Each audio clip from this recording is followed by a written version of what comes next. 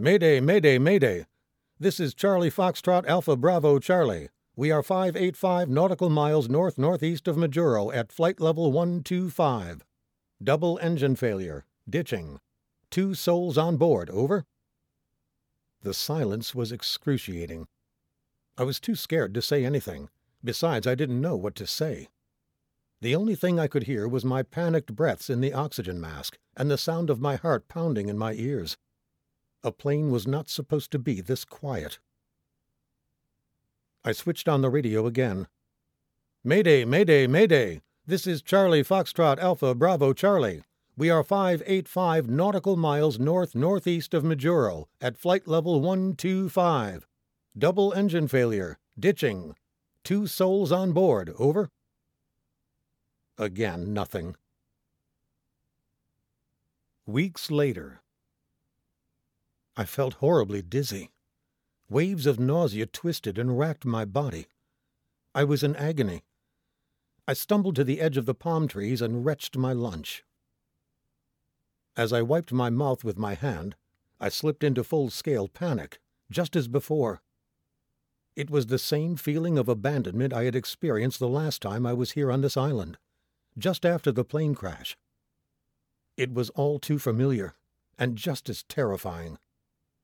My mind frantically raced in every direction, thoughts jumping randomly until one clear and concise idea blasted through my frenzied, fogged-in mind. This time it was my choice to be here. This time I had put myself here. Graham, what the hell are you doing? I looked up and watched Captain Taka and the Nanami pull away. My stomach lurched and my head started to pound. I ran wildly to the water's edge, screaming hysterically. "Wait! Come back! I've changed my mind!" Waving my arms wildly in the air, desperately jumping up and down, I screamed, "Come back! Come back! Don't leave me here!" I saw Captain Taka turn to look at me. I waved harder, motioning for him to turn his boat around and come back. He simply raised his hand, gave me a friendly wave back, and churned off into the vastness of the open ocean. I stared in disbelief as the Nanami and its captain became a small dot on the horizon. Absolute terror raced through my body as the enormity of my reckless decision came crashing down upon me. My legs buckled beneath me. My face plowed into the hot sand. I began to shake uncontrollably. "Graham, what have you done?"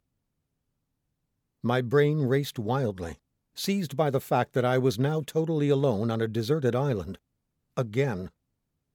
I was stuck in the middle of nowhere, with no TV, no internet, no pizza delivery, no nothing. Alone, abandoned 24/7, for 30 days. Not the 3 days I was marooned here last time. 30 days. Shit, what was I thinking? "Graham Alexander Connolly," my mind screeched vehemently.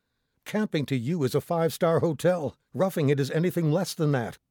What on earth are you doing here?" The question broke my panic just enough to allow for the realization that this time I could phone Captain Taka at any time and request that he come and pick me up. Even though he did not respond to my frantic waving, I somehow knew he would come back if I called him. With that understanding, the fear slowly began to subside. My heartbeat began to slow. I eased myself into a sitting position, and the pain in my chest began to lessen. I stared long and hard at the open, relentless ocean, but could no longer see any sign of the Nanami. Okay, now what?